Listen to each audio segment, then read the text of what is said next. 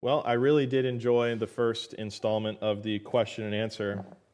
My wife will tell you I was quite nervous just because, I know none of you would play, gotcha. But, and it was kind of funny. I don't remember whose question it was, but it was something about Adam. And I thought, this is a perfect, did Adam have a navel joke? Which for a lot of people is, the reason why they don't believe the gospel, which is just so silly. People will use whatever they can to stay away from the truth. But anyway, I thought it went really well. Got a lot of people sending in questions live. So that's something we need to consider. I'm not going to have a meeting right now here with Trent, but that would be a good thing to write down. Trent and I meet quite a bit. We chat about things. But tonight, and probably next Wednesday night, I want to go over the confession of faith with you. We may finish it this evening. Since we didn't spend that much time in prayer, we might, but we might not. We're going to go to 2 Timothy 2:15 because that's where the first one is. But we're going to chat just for a little bit about, what is a confession of faith? When I first came here to Calvary, this was something that was weird to me, and I'm not saying it's still weird now, but it may be different for a lot of people. Unless you are from a Catholic background, public confessions of faith are not normal. And when you do see them, they're typically made by an individual, and it's like a statement of faith publicly to be read aloud. This is what we believe. You may have heard something like the Nicene Creed or the Apostles' Creed, and it's very Catholic in nature. The Reformation has their confession of faith. It's called the Westminster Confession of Faith. It's 152 pages long. Can you imagine if we had a Calvary Community Church confession of faith that was 153 pages long? I can't imagine. But of course, that's not the intended that's not the intended purpose of the Westminster Confession of Faith. That's really that's to outline everything about the Reformation. You have to understand the 1500s when the Reformation was happening, there was a major change from the time of the day, which was the Catholic Church. It had become kind of owned by the state. It was a puppet, so to speak. Now, none of this was out there in the open, but people were starting to see money was at the root of the Catholic Church at that time. And so a lot of the reformers, they were so against the doctrines that were being taught from the Catholic interpretation of the Bible that they reformed Christian doctrine. And in the 1600s is when the first Westminster confession happened. You have things like the Synod of Dort, some other things like that too. Even the Council of Trent, some other stuff. You can ask Trent about that council. This was way before his time. But they all were trying to clarify, this is what we believe. Now, I was not here when the Confession of Faith for Calvary Community Church was drafted, so I don't know the exact purpose of it. Maybe some of you do know that. Maybe you were here when Dr. Lindstrom or the elders or whoever instituted that. But you can tell by a basic reading, these are supposed to communicate some basic fundamental Bible doctrines, and we'll look at that in a minute. But I want you to think of a confession of faith as an auditory statement of faith. You can go to anybody's ministry today, even the guys who are totally frauds, like Kenneth Copeland and Jesse Duplantis and all those kind of guys. You can go to their websites and read a statement of faith, and you're going to see a lot of Control-C, Control-V. My computer nerds know what that is. And that just means copy, paste. You could probably find a guy who's like a heretic that has almost an identical statement of faith to someone who's clear. When you go to Calvary Community Church, when you go to calvarytampa.org and you look at the statement of faith, we have a ton of different points that we've all laid out, very detailed, and we've put scripture references. And there's a lot of similarity, but there's a lot more detail there. A confession of faith it's brief. It's not supposed to be very long. It's supposed to be something that is said in a liturgical service where it's just kind of like repeated for the sake of being repeated. We do it here at Calvary because the doctrines that are shown in it, we believe, are very important. But when you study the history of confessions of faith, you have to understand some things about them. First of all, they're not mandatory for the New Testament church. There is no instruction in the New Testament as far as how we're supposed to run churches where there must be a confession of faith. But we are supposed to be clear. We're supposed to use great plainness of speech. We're not supposed to turn the church into a lecture hall. And what I mean by that is we're not supposed to become so removed from the lost man that we'll never be able to get back to them again. And that a lot of churches are doing that today. All this stuff that social media has brought on has caused churches to turn away from the lost person and try to just expose error. And there's some good in the exposing of error, but folks, what's the purpose of exposing the error? You show it so that if a lost man finds it, he can discern the truth. If you're only exposing the error, that's it. You leave the lost man out. They're still dying outside the church every day. We've got to be focused on people who have yet to come to faith in Christ. And how can we be used by God to do that? Confession it's not mandatory. A confession of faith is not mandatory. It's not seen in a New Testament church. I think the closest thing we could see to a confession of faith is in Acts chapter 15, and it's when there's the Council of Jerusalem, first council of the early church. And if anybody recalls, the main issue there was, is the Gentile saved by faith in Jesus Christ or by their faith plus a ceremonial circumcision for the males and then an acceptance of the Mosaic law? And that was the main discussion. And Paul and Barnabas heard some things. They were really upset about it. They called this council together. And the decision was, said by James, who was the pastor of the church in Jerusalem, no, a man is saved by faith alone in Christ alone. We should not burden them with these things of the law. That's a clear statement of faith that then was broadcasted throughout the land. And you realize how pervasive that was because Paul wrote the book of Galatians to address the exact issue. That was the exact issue that was coming into Galatia. Are you now, did you begin in the Spirit? You're going to be completed by the flesh. Meaning you got saved when you put your faith in Jesus Christ, that His blood was put to your account. Are you now going to be perfected in that walk by doing things of the flesh? Circumcision, dietary laws, the observance of holy days and all that? Is that what's going to cause you to grow spiritually? Those things didn't even birth you spiritually. And the focus goes back on who? Christ. I was just teaching this today in Life of Christ, which I'm just enjoying so much. I love that class. It's a shameless plug. When that class goes up, which that's what we're doing this semester, we're going to put that online. Take it. It is so good. Not because of the way that I teach, but just the material and an analysis of difficult things that Jesus says. But anyway, we were talking about the Sabbath day, and we were talking about some things that Jesus did on a Sabbath day, and we were looking at how the Pharisees had changed what the law said, and how there was an example of David doing something on the Sabbath day that was not found unlawful. And Jesus makes a comparison. One of the things that in that lecture we talked about was, for the believer, the growth for the believer is not the doing of things and the obedience of things for the sake of obedience. Do you understand what I'm saying? It's not just checking a box to check the box. The whole point of your Christian growth is you need to be connected to the vine. I want you to think about this for a moment. Just think of let's look at a treadmill, for example. You got this intricate, detailed piece of equipment, and you got it sitting there in your house. You have a power cord, and you have an outlet going into the wall. You can spend thousands of dollars on this piece of equipment, but the $15 cable is what makes it work. Okay, you get the cable, you put it into the treadmill, you put the other side right next to the outlet, but you don't plug it in, you just rest it there. I mean, you're close, but you still don't have a treadmill that works as it was designed to work. It's not till you connect it to the power that all of a sudden that treadmill can give you all the benefits as you use it. This is an exact illustration that we can apply to John chapter 15. Abide in me and I in you. Jesus is the vine, we are the branches, the gardener, so to speak. The scripture says the husbandman is God the Father. You want to see growth in your life, it's not about doing things. It's about staying connected to Jesus.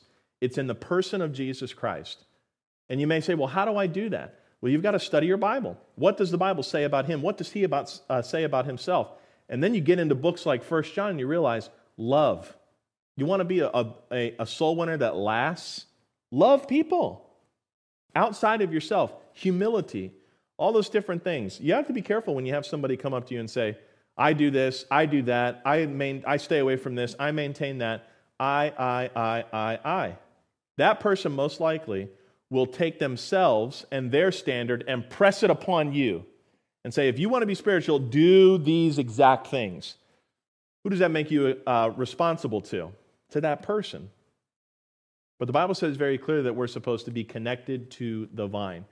And anything that comes from our life as a result of being connected to the vine is because we're connected to the vine, not because of some greatness within ourselves. This is why humility is something that is so important to get a grasp of. But when you depart from that and you get puffed up with knowledge, which is exactly what the Scripture says knowledge does. Have you ever run into somebody that probably just knows too much for their own good?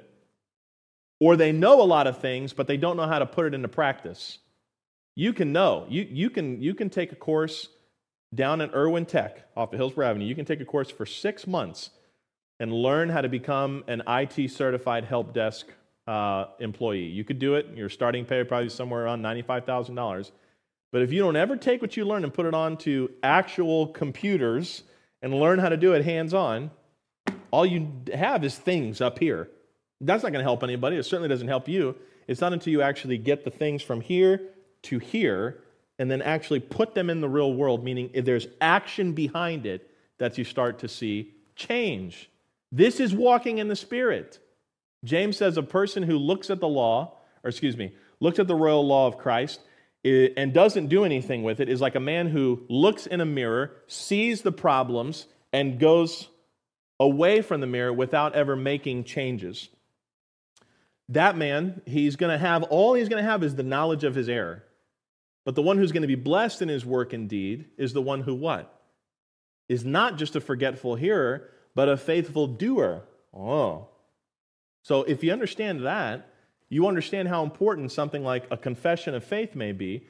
These are not just things that we mindlessly repeat because it's Sunday morning at 10:30, and that's what we do. This is what the Catholic Church has become. Just recently, I've been involved in driving down Hillsborough here and passing by Incarnation. And I've thought so many times, but every time I look at the clock, it's not time for Mass. But I've thought so many times just to go in and experience what is it about this structure, about this form, that is attractive to people. And I automatically know what it is. It's just doing stuff. And it's not even that you know what you're doing, but the fact that like you're here today. I can tell you how many times when I was in the 13th grade, and you may say, what is that? It was just community college at the time. And that's not a knock on community college, but I'm just saying, that's how I felt. I can't tell you how many times my professor never checked if I had my textbook. They never checked if I was paying attention in class. As a matter of fact, I could put my head down and wouldn't care because that professor's job was to just make sure that I was hearing information. That's it. I mean, when you go to community college, or any college for that matter, you got to take your education into your own hands. High school is something different. They're trying to get you to succeed. But the Bible is not just something that we should hear, and then there's nothing that we do with it. A church service should not just be something we go to and hear the same old thing, but there's nothing that actually changes in our lives. What is the fruit in your life? It's not evidence of your salvation, it's evidence of your faithfulness to the Lord. And you should have fruit. The Bible says in John 15, if you don't have fruit, you get tossed aside. You're unprofitable. You can't be used. Do you want to be that kind of branch connected to the vine? Well, if you do, just keep doing nothing. And that's exactly what you'll get. 2 Peter chapter 1 and verses 5 through 8. We talked about this on Sunday night, chatted about it a little bit in the recording we just did on mental health for Bible Line. 2 Peter chapter 1 verses 5 through 8 says, you got to add to your faith. And in these things you won't be barren and unfruitful. And then verse 9 says, but the one who lacks these things is blind, cannot see afar off, and forgets that he's purged from his old sins. And how many people have you heard of, or maybe you know, that have fallen into sin, just the idleness of their faith, and years later they come to even question if they are saved? That's not a byproduct of walking with the Lord. That's a byproduct of fulfilling the lust of the flesh. It doesn't have to be super bad things, but still, nothing is an evidence of something that you're not obedient. You're not walking with the Lord. You're not walking in your new nature. So when we think of confessions of faith, if you go to a Catholic church, you'll see what this is. There's a lot of repetition. There's chanting. There's holy books. There's holy processes and all that. That is not what this confession of faith is. I think this was made actually to kind of combat that. It's like we're going to say things that actually have biblical definition behind them. They're useful because they're pretty brief, they're simple, and they have a demonstration of scriptural support. A person can quickly ascertain what a religious group believes and gain knowledge should they pursue more clarity in the form of asking questions. So we're going to review, just for a moment here, I'm going to go through all of the verses, and I'm going to tell you what Bible doctrines they teach. All right, so you might just want to write this down. In 2 Timothy 2:15, we are emphasizing the divine inspiration of Scripture. 2 Timothy 2:15 emphasizes the divine inspiration of Scripture. John 1:14 is an emphasis on the incarnation of Jesus Christ. We'll look at the verses in a minute, but I want to go through this list with you so you have it written down. John 1:14, emphasis is on the incarnation of Jesus Christ. 1 Corinthians 15:3, the emphasis is on the sacrificial death of Christ. You could use propitiational, but I tried to spell it 3 times and Word marked me down 3 times, so I just spelled a word I knew. Amen? The sacrificial death of Christ, 1 Corinthians 15:3. Hebrews 9:22 is an emphasis on the blood atonement. We just talked about this in Life of Christ today, how Leviticus 16 talks about the Day of Atonement, how much blood is involved in that, the particular sacrifices, there were 3. One for the nation, one for the temple, and one for who? The high priest himself. Why? Because the high priest has sin. But all of it required the shedding of blood. And Hebrews 9:22 reiterates what is already taught in the Old Testament. Galatians 3:26 emphasizes the doctrine of adoption of believers. Galatians 3:26, the emphasis is on the adoption of believers. The next one here includes Ephesians 2:8 and 9, and the second to last one, Romans 1:16. This is just an emphasis on soteriology. I'll tell you how to spell that. It's a fancy word for the doctrine of salvation. Soteriology, S-O-T-E-R-I-O-L-O-G-Y.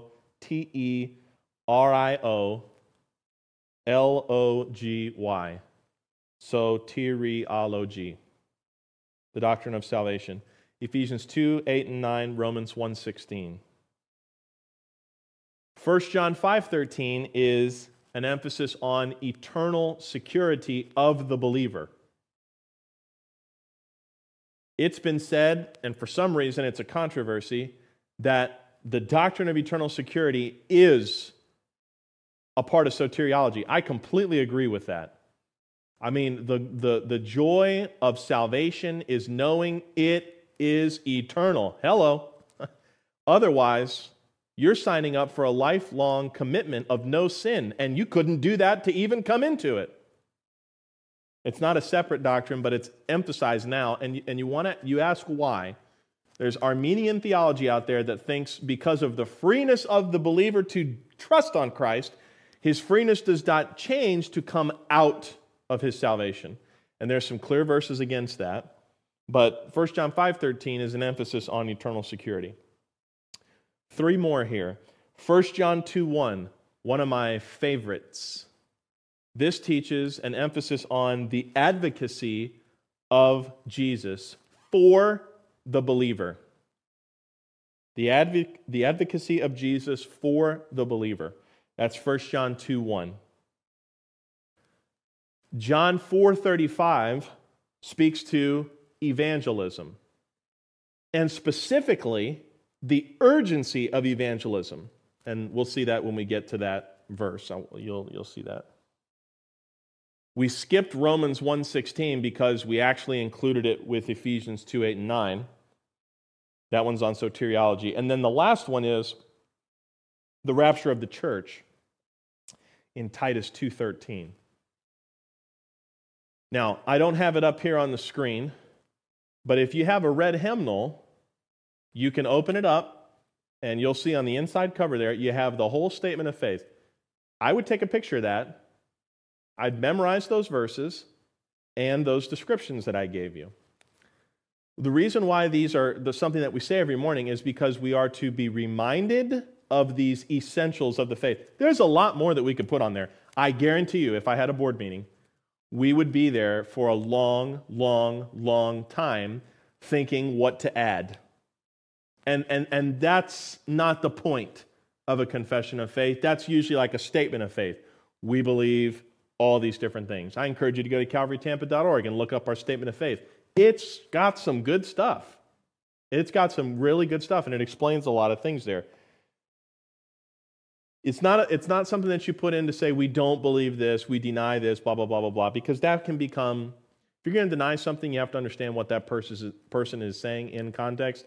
And it's my experience most of the time people are taken outside of context for the sake of just making a clip of something. But it's really to affirm what we do believe. So let's look at the first one together. The divine inspiration of Scripture. 2 Timothy chapter 2 and verse 15. Study to show thyself approved unto God, a workman that needeth not to be ashamed, rightly dividing the word of truth. This is an emphasis. Oh, I'm sorry, it's not 2 Timothy 2:15. It's 2 Timothy 3:16. My apologies. All Scripture is given by inspiration of God and is profitable for doctrine, for reproof, for correction, for instruction in righteousness. Well, you may say, well, why don't we say all of it? You know, it says all of it. Do you not believe in the rest of it? Can I tell you that is silly argumentation? Like, please don't think because we choose to be brief in the confession of faith that, well, they don't believe it's good for doctrine and reproof. I'm telling you, that kind of thought process will not get you far. As far as like edifying the body of Christ, I've had people email us before and say, why don't you read all of 1 Corinthians 15? Well, sure, we'll read 59 verses as a statement that we believe it. Just, be careful with that stuff. The focus of what we're talking about here is the inspiration of Scripture. All Scripture is given by inspiration of God. This is to say that we believe that all of the words in this book are given from God.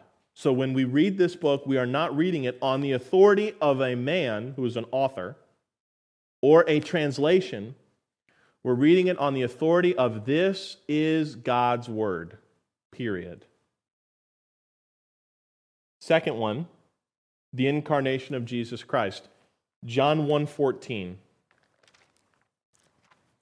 The Gospel of John, chapter 1, verse 14. Now we say we believe the Word was made flesh and dwelt among us. The entire verse has more to that, but I want you to see it. And the Word was made flesh and dwelt among us. That's what we repeat. And we beheld His glory, the glory as of the only begotten of the Father. That's a significant title here that John is saying right in the beginning. I want you to know the one we're talking about is the Son of God, Israel, that you have rejected. And remember, when John's writing these things, Jesus has not been suddenly well accepted, but he's making it very clear, full of, you should mark this just for your own reference here, grace and truth. He's not full of the law. Those of you who may have watched, I think it was a trailer for that very popular series called The Chosen, they had a kind of a, flashy, cinematic, boom, boom, boom, type trailer. Like it really got, if you're watching it, you're like, wow, this looks good. But they made Jesus, the guy who played Jesus, they made him say something about something, and Jesus said, I am the law. Meh. That's a major red flag, and if you look at that red flag, you unroll it. You know what it says? Mormonism. Because that's what the Mormon doctrine teaches. But specifically here, he's full of grace and truth. And if you look in verse 17, for the law was given by Moses, but grace and truth came by who? I know you may say it's just entertainment, there's nothing harmless in it. But when it's like that, you're like, I don't know. Do what you will with it. But I'm just saying, that smells weird. But the truth of this verse here is that the Word, which we have reference from, it's spoken in the first 4 verses of the chapter. That Word was made flesh and dwelt among us. The fact that there's a description that the only begotten Son, or the only begotten of the Father, that Word has now been assigned. This is Jesus. And we believe that. 1 Corinthians 15:3, let's go there. And we'll look at maybe this one and one more.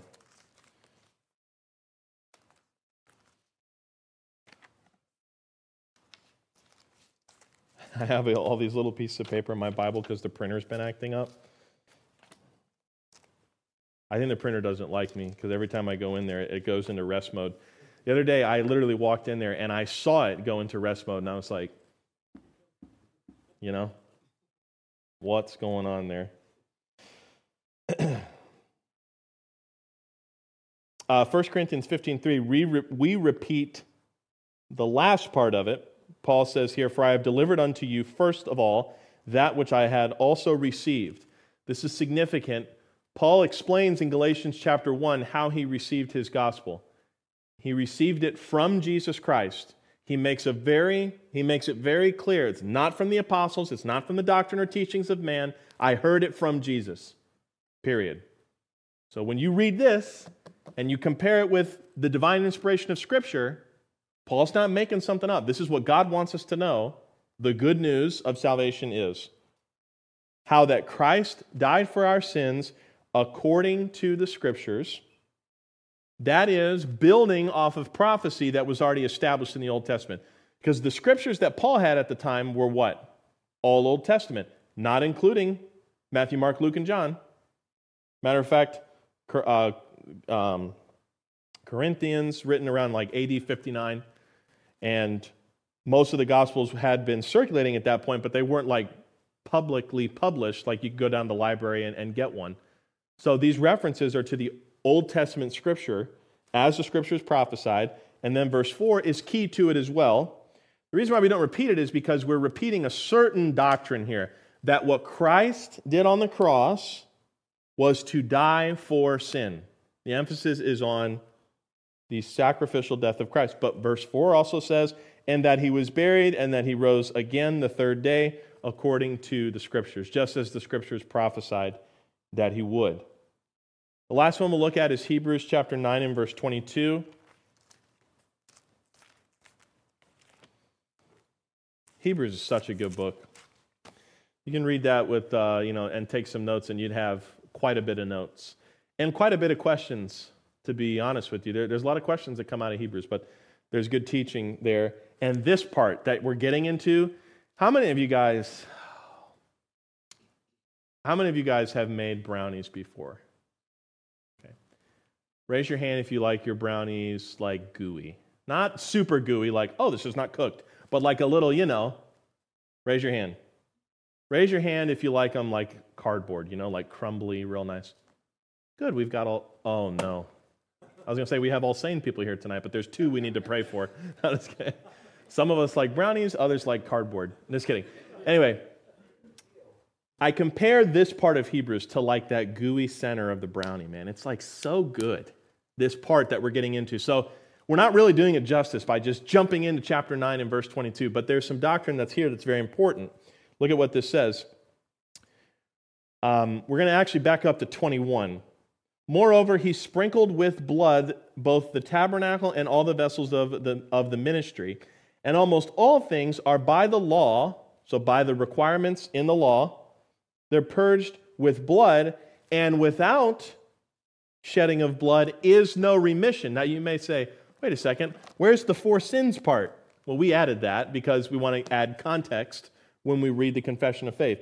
But what is being said here is it's not necessarily talking about the ministry of Christ. It's talking about the requirement from God that without the shedding of blood, there is no remission. There is no forgiveness. Blood must be shed. This is talking about that idea of God that's very popular today, that he turns a blind eye to our sin. He says, oh, you're cool. I love you. Let's just forget that. That is a God who that is a miscarriage of justice. By definition, if we saw that in a court of law today, where there was no jury, There was no prosecution, there was no defendant, none of that. And the state simply decided to overlook the charges. That's like not cleaning a wound that's infected. It may grow, skin may grow over it, but the infection will go down and eventually kill the body. Blood must be shed, period. And when we read that, it is a reminder that not only is there a requirement for a shedding of blood, but praise God, the requirement has been made and it has been met in the person of Jesus Christ. Amen? That is a reminder. We hold on to that. All right, next week we'll look at the rest of those here. Now we can look at Galatians 3:26. Let's do that. Galatians 3:26, the adoption of believers.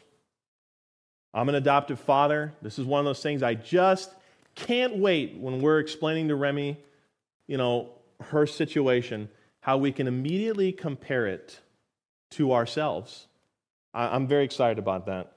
And, pray for us as we, raise our daughter and do all those things. We get to show these great things and love that God has for His children. But this says here, for ye are all the children of God by faith in Christ Jesus. Now, I kind of went back and forth, like, is this the doctrine of the body of the church, all that? But specifically, it says here that we are the children of God. We've been given a title now. We're born into the family. And that birth, that assignment, that now title change happened by what? Faith in Christ Jesus. There are so many people that want to attack this idea of you can't choose to believe. You can't, something has to happen to you in order for you to believe. You know what has to happen to you? You hear the bell. You hear the good news. And you believe. Amen? That's it. And that's how you get to become a child of God. I'll close with this before I share the gospel. Dr. Bob Gilbert, I've told you this story before, but he had a student come to the Tuesday night classes, and Bob was teaching, and he's doing a good job, and he shares the gospel with this student. This is years and years and years ago. And the student wouldn't trust Christ. Not in a, defiant way, but he didn't raise his hand to trust Christ. That same student comes to a Sunday morning service, hears Dr. Lindstrom preach, and Dr. Lindstrom gives the gospel, and he raises his hand as an indication, hey, raising my hand doesn't save me, but I'm trusting Christ. I understand now. And Dr. Gilbert went up and talked to this gentleman afterwards, and he said, you talked a lot about the sacrifice of Christ and all of that, but Dr. Lindstrom told me about coming into the family of God and having an assignment now. I'm a child of God. I'm somebody now. Not to say he denied those other facts, but it was that communication that brought him to a point of belief. And this is a good verse to constantly remind ourselves, you are not just a child of your family's last name. Okay, when you get to heaven, you'll have a new name, the Bible tells us. You are a child of God now.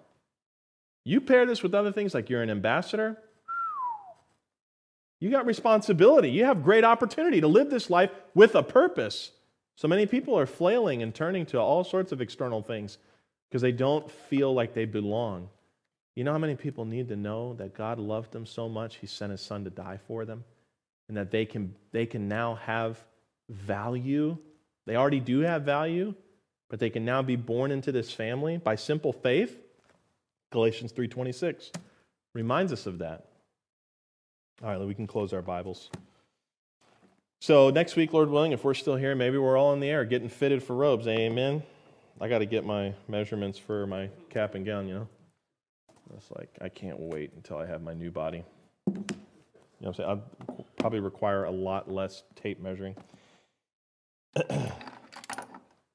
I want to share with you how you can know for sure you're going to heaven. This hand is to represent you and me. This block of sin is exactly what it represents, our sin. Put on top of my hand, because the Bible says, for all have sinned and come short of the glory of God. The wages of sin is death, eternal separation from God forever, in a literal fire-burning hell. God, He loves us very much. He does love us, but this sin must be paid. Without the shedding of blood, there is no remission for sin. A lot of people think they can do their own good works, but their own good works, first of all, it's not a valid payment. Someone's got to die for it. And even if you could do good works to pay for it, you have to be sinless. There has to be no sin ever lodged against you. It's not about paying it off. You have to be cleared. We all have a problem. This sin, it separates us from God. This hand represents Jesus Christ, the only begotten Son of God, fully God and fully man. And what Jesus did on the cross of Calvary was he took that sin, which separates us from God, and he paid for it. He cried out, "It is finished," and that sin was paid. He was buried, and he rose again 3 days later to fulfill the prophecy according to the Scriptures. And he says, all who simply by faith believe on him should not perish, but have everlasting life. Salvation is not a bunch of do this, do that, do this. Salvation is done. You believe, you receive the free gift of everlasting life. And I know it sounds basic, and I know we all know English, and we know verbs and nouns and stuff, but everlasting is not equal to probationary. It's not equal to temporary. Everlasting means everlasting. So you can know beyond a shadow of a doubt, because you've put your trust in Jesus Christ, that he paid for your sins. You're once saved, always saved. Amen? Let's go to the Lord in prayer. Heavenly Father, we thank you so much for the time that we've had tonight. I pray for those who may be on the internet, who have just come to understand this message of salvation, and they have believed on Jesus Christ, your Son. I pray for them that they would be strengthened and encouraged. I pray they'd let us know by just dropping a comment, leaving us a note there, or maybe sending us their email address. Lord, I pray for all the churches out there that they're kind of just playing a game. I pray, Lord, that they'd be convicted of the truth, that there'd be somebody loving to go reach them with that truth, and that they would align biblically.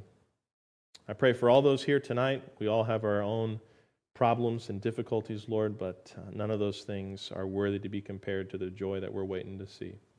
But we can understand that joy now by understanding who we are in you. We pray for your soon return. In the precious name of Jesus, I ask these things. Amen.